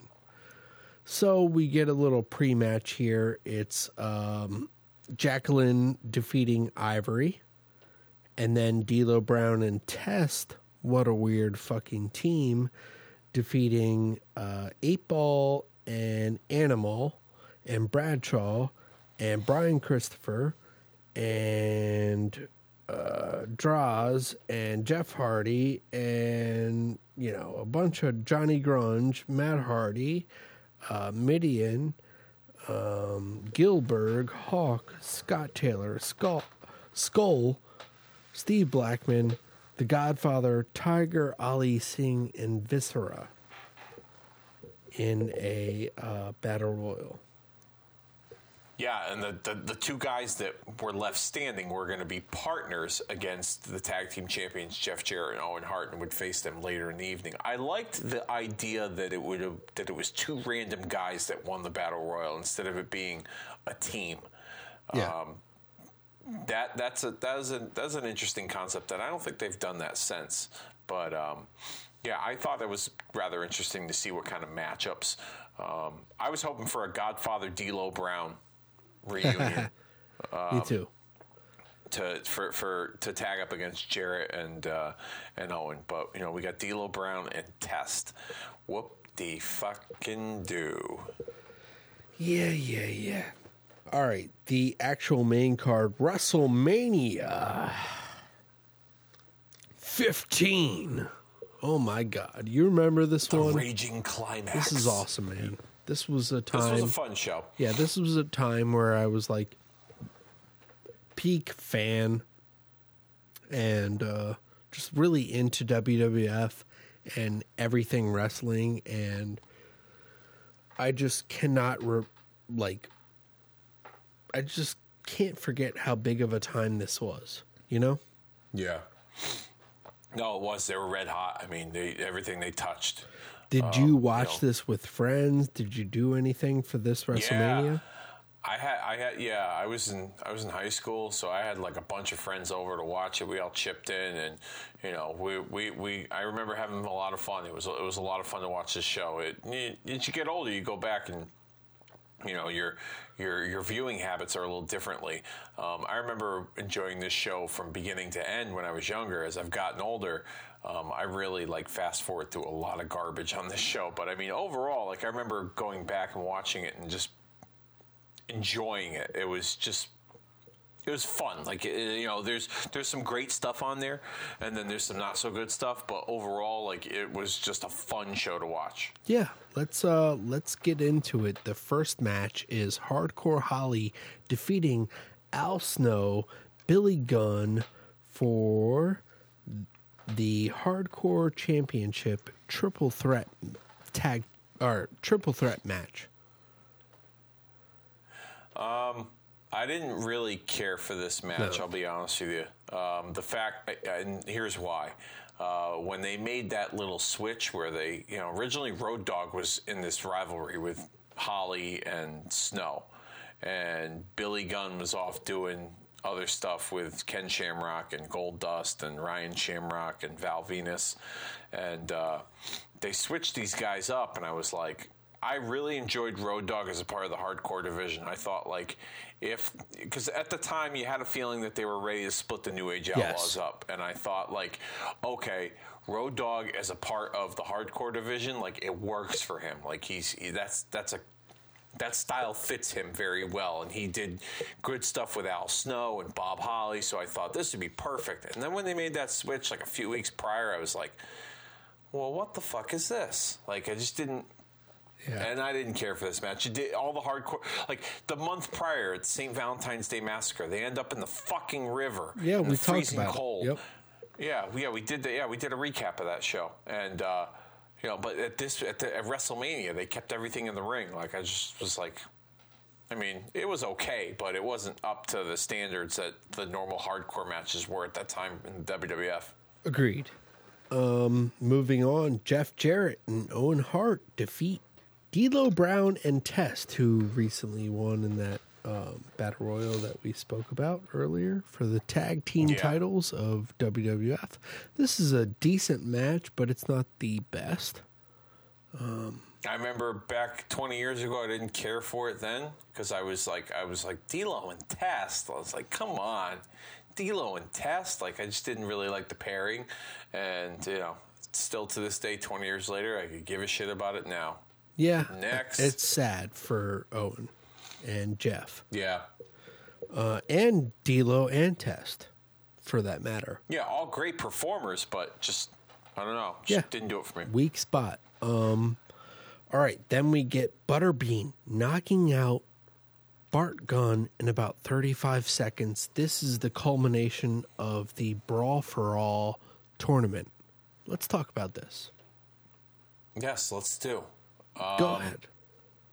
Butterbean, if he were smart, he should have trademarked the bobblehead doll concept because that's what Bart Gunn's head looked like after he freaking mollywopped him in the middle of that ring. Holy cow. I remember my whole living room was like, oh my God, he got destroyed. And at one point, one of my friends in the living room was like, he goes, was that supposed to happen? I'm like, no, this is a shoot fight. This is a legit shoot fight. on a wrestling show because he thought it was like a staged boxing match on a wrestling show. I was like, no, this is legit. So you knew about it then. Yeah, I knew that it was legit then. Like they were trying to make it, they were going into that realm of like, I had read stuff online that like they had like judges and I'd read like in the dirt sheets that like they had judges and referees and things like that. In 1999, that's cool. In 1999, they managed to get a boxing license to do a boxing fight on a wrestling show, which I believe, I'm pretty sure that, they had to pull quite a few strings to get that done. But they did it nonetheless. And, yeah, so that was legit. He knocked him out cold. But, I felt like poor Bart Gunn. He was red hot coming off that victory, that brawl for all, and he had wrestling such momentum. Fans were really behind it. Yeah, they were, and they just kind of led the lamb to slaughter when they put him in there with Butterbean. He'd never been the same since. All right, moving on. Mankind defeats Big Show. Mankind defeats Big Show via DQ in about 650. This is a hard-hitting match because Big Show like crushes Mick Foley with a Samoan drop in this match. Yeah, that was a cool spot. I like that spot. But that's like a legit injury. He crushed his rib cage and everything. Yeah. Oh yeah. Yeah, well, Foley got hurt just walking to the ring. He was so fucking fucked up. His body, But yeah, that was a pretty cool spot. I liked that match. It was cool. Quick one, like you said. Then we have a fatal 4-way elimination match for the Intercontinental title.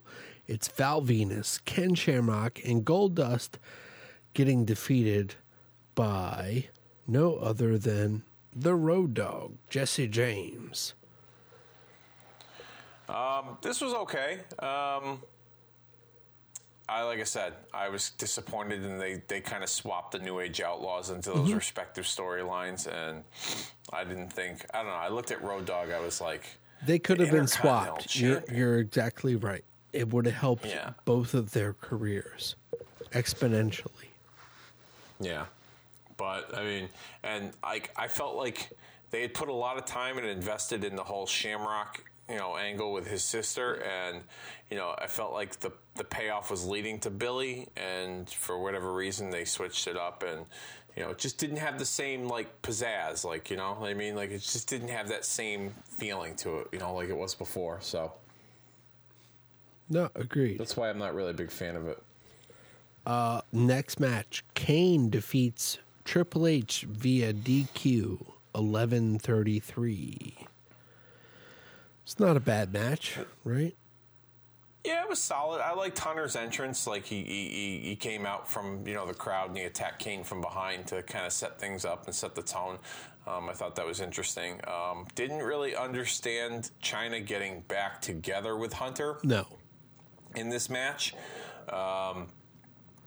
She was, with the corporation. She wasn't. They were kind of still. They were probably still fucking during that time. I'm just kidding. Yeah. No, they were still. Yeah. Hunter was still. Yeah. It's like, look, I'll make you. Just help me out. Yeah. But yeah, no, it was okay. Like The crowd popped for when they got back together. Clearly, they wanted to see Hunter and Chyna together, of course, as opposed to being separated. As a kid. But yeah, so I guess at the end of the day, they got the payoff that they wanted. So it was solid. Yeah, of course. Sable defeats Tori in about 5 minutes for the WWE Women's Championship. Yeah. Not that bad of a match, though. Yeah, it was okay. I mean, you know what? At that time, for 1999, and for two women that came out as fitness models, Playboy models, not really recognized in the ring, they delivered a decent match for WrestleMania. Okay, yeah, I'll give it to you. It's solid. Yeah, maybe I'm a little harsh, but yeah, solid effort from the two of them considering their background or lack thereof. I'll give you that. Okay. Moving on, Shane McMahon defeats X-Pac for the European Championship in 8:41. I like this match. I really did. Me too. Me too. I brought this up. I made this point on my WrestleMania MVP Part 1 episode, which you can find over in the archives at SoundCloud.com by searching Kicking Out at 2, as well as on our social media, Facebook.com/Kicking Out at 2, and on our Twitter at Kicking Out 2. For the MVP for this WrestleMania, I gave it to X-Pac. And the reason why I gave it to X-Pac was because X-Pac took someone with not a whole lot of experience in Shane McMahon, and he was tasked to make that match look good. And he made Shane look like an equal to him. And X-Pac's character was very edgy and very cutting edge, and a rebellious character. But he also walked that fine line of being able to get sympathy as well as a babyface, and he managed to, stay true to his character, but also get that sympathy from the audience, and at the same time make Shane McMahon look like almost an equal, if not as equal as him, as a competitor, and did a fantastic job of it. And I commend X-Pac and his ability to be able to do that with someone like Shane McMahon, who at that time, that was his first big match in WWE. And this is like, it's so weird that we're coming up on this WrestleMania now for 2019 where Shane McMahon has solidified his role as a heel, and I absolutely love him because I didn't like his face role because he's always been known more or less as a shit heel. Yeah. And he's a good little weasel. Yes. And taking those bumps is necessary for that type of role. For a face, yes, it can work, but he doesn't deliver his promo with as much inflection and charisma as he does with a heel role. You see this throughout the last 2 years of recent WWE stuff with him working with Daniel Bryan, and it just, like, the mic work is just... It feels staged, like he's just going to read the lines and he doesn't have an inflection or a reason to be a face. He knows he's a McMahon. Then he comes into this role that they have him now, and it's perfect. He's back to the heel role. He flashes back to, like, why he's a heel and recaps like what he loves about being a heel. It's just very great work, and X-Pac puts him over in this match, and this is how Shane McMahon works in a match. Not that I've ever said that Shane McMahon has a bad match, but he works better as a heel. I would have even liked him better as a heel against Undertaker, to be honest with you. That's a I didn't think of that until you just brought that up, but that makes a lot of sense. Right? Like the shit heel son, like, we're going to take out the Undertaker's streak. You're going to get beat one more time by my son.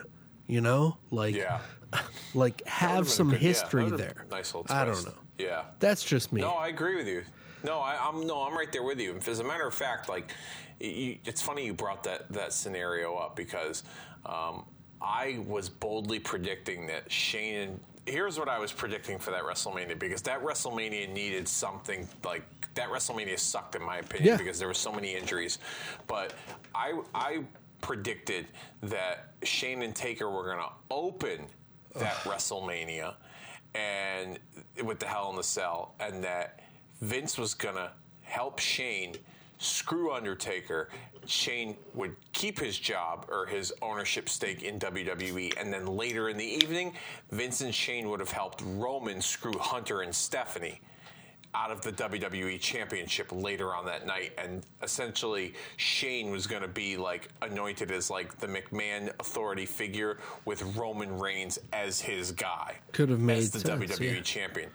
You know, Yeah. I thought that would have been cool, but they didn't go that route, and you know that was my bold prediction for that WrestleMania. But with this WrestleMania here, you make a lot of great points that Shane definitely working better as a heel. And what about the turn with Hunter too? Because a lot of people don't really treat it very kindly historically, and bring I us through enjoyed it. that. Let's relive that moment. Well, you know, the match is winding down, and the posse had gotten involved, and Test was on the outside, and Hunter and China show up, and X-Pac's got Shane McMahon, you know, dead to rights, ready to claim his European championship, and all of a sudden, China gets on the ring apron, Hunter grabs X-Pac, delivers a pedigree, crowd goes crazy, Shane covers him, 1, 2, 3, match over. Hunter and China have joined the corporation, which I thought was a pretty cool, officially. I thought that was a pretty cool little twist, but it was also a sad situation too, because then that was the end of DX, and I was a big DX guy. I was pissed as a kid, but I thought Yeah. that they would write that into more storylines with X-Pac challenging Triple H, which we would get, but they never paid it off fully, you know. Yeah, no, I get what you're saying. Yeah, it was done. It was done very quickly. Like Hunter and X-Pac, they had their thing at the next pay-per-view, and that was it. And then like they split them off and did their own stuff. X-Pac became Kane's babysitter, and Hunter moved on to bigger and better things. Mm-hmm. All right, the next match on the card is a Hell in a Cell match. It was hell just watching it. It's The Undertaker defeating Big Boss Man in about 9:46. The only cool thing about that match was the end when he hung him. I remember like, watching visual of him hanging there. I thought that was cool. This Everything else, was the first live WrestleMania that I had watched with my neighbor. That we started doing the cop that I had told you about. My neighbor that we had started hosting the WrestleMania watch along parties. Yep. So yeah, I remember that. Yeah. This was the first one, and we were shitting all over this match. We were cracking up with the dogs pooping. And pissing all over the mats. It was just terrible. Like, what were they thinking? I know, like, we saw the Butterbean. They thought that this would be an extravaganza. They thought that maybe this would be a match for the fans to see. Like, two hard-hitting guys, Mean Mark and Big Bubba, nearly 10 years later. Yeah, it wasn't shit. I think what happened was that, you know, it was Undertaker, it was Hell in a Cell, and the last time they had done a Hell in a Cell match was when Undertaker threw Mankind off the cell at King of the Ring, and I think everyone expected something crazy to take place. And Big Bubba's not going to match. take that Big Bubba splash. Exactly. Like Bubba barely caught Cornette when he fell off the scaffold and broke his legs at Starrcade '86. Yes. He has not taken a bump off the top of that cage the way Mick Foley did. So I think honestly, people had their even as a kid, I'll be honest with you, at 16 years old, I had that expectation as well. So that we were going to see something crazy like that, and we didn't. I thought he was going to like even choke slam him through the cage. You know, but even the quality of the match, like, it was nothing to write home about. It was very slow and like, you know, plotting, and, you know, it didn't have, I don't know, I just wasn't, I didn't like it, plain and simple. Just didn't like it. The only thing I liked about it was the end when he hung Boss Man from the cage. I thought that, and people look at that and they're like, "Oh, that's uncomfortable to watch." I'm like, "No, that was kind of cool." Yeah, that was the best part of the match. Yeah, that was the best part of the match. People are like, "Oh, really? You like that part?" Like, yeah, I do, because it meant the match was over. So, fuck. Yeah, that was about it. All right, the main event, possibly one of the greatest WrestleMania main events of all time. We can get there on our WrestleMania countdown that Dave and I host together, where we top down our top 10 WrestleManias in our opinions, and we give our reviews of why they meet their criteria. This might meet one of our lists, or possibly both of our lists. This is the main event. It's Stone Cold Steve Austin defeating The Rock, 1652, for the WWF Championship. Yeah. Awesome. Awesome match. Top to bottom. Both guys brought it. Everything, with Austin's climb to the title culminated with this match. All the shenanigans with the referee situation. Big Show got arrested because he punched Vince. He was supposed to be the referee, so Mankind was in the hospital, but Mankind would make a cameo later as the referee. Shawn Michaels kicked Vince out of the ring before the match as the referee, because Shawn Michaels said that the only person that could name a special guest referee at a WrestleMania is the commissioner, not the owner. That says so in the WWF rulebook, which I thought was pretty stupid. But then again, that was Vince Russo writing. Overall, I just thought it was a damn fun match, a really good match, entertaining as hell. And worth the price of admission alone. Jim Ross came back for commentary during that match because he'd been out for a number of months with Bell's palsy. So, for me, this WrestleMania is highlighted by that match and the European Championship match. But this match was a great main event and the beginning of a beautiful WrestleMania trilogy between these two guys. Agreed, and I couldn't put it in any better words. I want to take you a little bit further into the history of these guys. They had a match about a year ago on Raw, about 98, 97, I believe.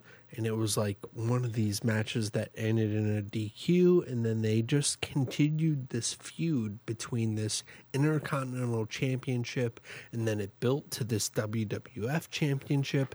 It is the perfect heel and face role or storyline that we have ever been delivered in wrestling history, in my opinion.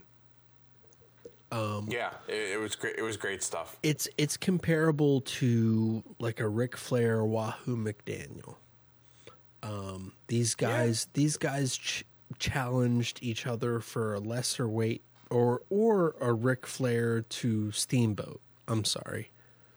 In more of that ways, to where a guy has challenged a guy to a up-and-coming title, and they battled through those ranks, and then they became solidified superstars in their own rights, and then they battle for the championship on the main showcase.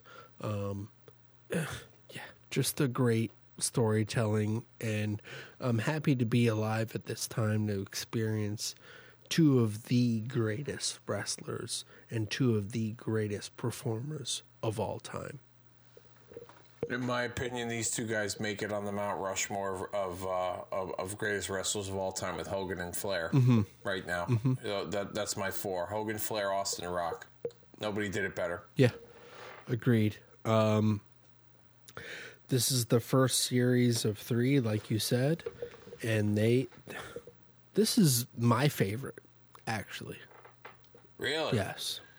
See, this was good, but I prefer 17. Okay. Yeah, I prefer 7. If I'm going to rank them, I'm going to go 17 is the first one. I like 15, but I'm going to put it third. I'm only putting WrestleMania 19, the match between the two of them, second, because considering Austin's limited ability with his injuries and the fact that this was the last time these two were ever going to wrestle in the ring, they put on a damn good match. They did. So they did. I like this match. I like that match better than the WrestleMania 15 one. But all 3 great matches in their own right. Yes, indeed. Very cool. So we are wrapping up the day here on Marking Out the Days. Another day within 2 hours, Dave. I couldn't do it without you. We have one more memorable moment that we'll bring up because it ties in with our special WrestleMania Top 10 Countdown that's going to be launching on the Retromania Pro Wrestling Podcast Network, launch on Podbean. WrestleMania 26. Oh, wow. Yeah, this took place 2010. You and I had this noted both on our cards, at least for memorable mentions, and we'll get to it in the cards. You guys find out once you listen to that episode. Any memorable stuff about 26 that you want to bring up on this episode? I wasn't there for that one. My brother was, and I mean, this was a fun show. It wasn't great, but it was still a good show. Shawn Michaels Undertaker clearly stole the show, but not as good as the one the year prior. Cena and Batista was a really fun match. I enjoyed the Bret Hart return and him just kind of beating up Vince, and in a way, this was like the final chapter of like the Mr. McMahon character on a regular basis, and it was fitting that it was with Bret, considering that's where it really all started. Overall, this was a fun show. It wasn't great, but it was still a good WrestleMania. Well, we will see once we get to the countdown, because I know this is on my list. This is a memorable one for me just because we go through the criteria of what makes it memorable for us for WrestleMania moments. For me, it's the history and the storytelling throughout. Undertaker and Shawn Michaels put on a great showcase for the main event. This is their second coming, like you said, but this is for the career. Career versus the street. Yep. And then John Cena and Batista put on an epic match that you would never believe. Then Edge and Chris Jericho put on an epic match that you wouldn't believe. Then a man who's awakened from paralysis, Bret Hart, goes against Vince McMahon, like you spoke about. Long history there. Then CM Punk goes against Rey Mysterio. Another great match, which was dwindled down to time constraints. But I think it deserves a second looking, as well as Triple H against Sheamus, which I believe deserves another look at. Another great card on the match, which is why I placed it so hard in my top WrestleManias. And then we get the story of Randy Orton with Cody Rhodes and Ted DiBiase Jr., Jack Swagger winning the Money in the Bank contract, Big Show and The Miz defending their championships against John Morrison and R-Truth, as well as Yoshitatsu winning at Battle Royal. This was a great one with 72,000 plus in attendance at Arizona. Awesome stuff. I cannot wait for the launch of our program, WrestleMania weekend. Are you looking forward to WrestleMania? Tell us what's going on in Kicking Out at 2. Tell us what's coming up. Dave, let us know. I cannot. You can find this week's episode, WrestleMania MVP, the sequel, covering WrestleMania's 2002 to 2018. We give you our MVP picks, whether they're singular performances, matches, highlight reel moments. Justin, Dennis, and myself, we chop it up and we talk WrestleMania MVPs. Next week, you can find us as we're the precursor to the launch of the Retromania Pro Wrestling Podcast Network, getting you ready for WrestleMania, as we're going to bring you WrestleMania weekend memories, where I sat down with a few of my old traveling partners and my brothers, and we talked about our excursions to several WrestleManias over the years, some incidences that took place, Mania, Fan Access, Hall of Fame, the hotel, all kinds of crazy hijinks going on. Just a very laid-back kind of show where we just talk about the fun things that we did during those particular weekends attending WrestleMania. So you can find all that over at facebook.com/kickingout at 2, or over at our Twitter handle at Kicking Out 2, as well as over at SoundCloud.com. Search Kicking Out at 2, and you will find all of that over there and then some. Awesome. And as always, you can write to us at retromaniapodcast@gmail.com, or you can follow us on Twitter at retromaniapod, or you can join the community at Facebook at Retromania with a W on Facebook. That's where we post pictures and insight into every episode that we launch and details there. And like Dave spoke of, April 4th is the launch on Podbean of Retromania Pro Wrestling Podcast Network. And that's where you'll have the archive of everything Retromania, bonus episodes, Gaijin Wrestling Radio, Kicking Out at 2, The Run-In, as well as Cooling Down with AC, the newest member of the Retromania Pro Wrestling Podcast Network, and bonus episodes of Gaijin Wrestling Radio. Everything here on Podbean. I cannot wait for next week, man. It's going to be stellar. It's going to be awesome. So we're going to post an episode next week where I kind of direct everybody to those sites. And for the next week on our old posts, we will have like information to transfer to the next site so everybody can rate, review, subscribe, like, and share. And that will help this new community and podcast network grow. Dave, dude, you ready for next week? Definitely ready. Can't wait. Awesome, man. We knocked it out of the park this week. As always, as usual, marking out the days. Next week, guess what? It will be a singular rundown of WrestleMania 9. Yep. Yeah. Yep. But someone's got to do it, so we're going to be the ones to get it done. Nah, I'm only fucking around because, like we spoke of, this has a soft spot in my heart. So, yeah.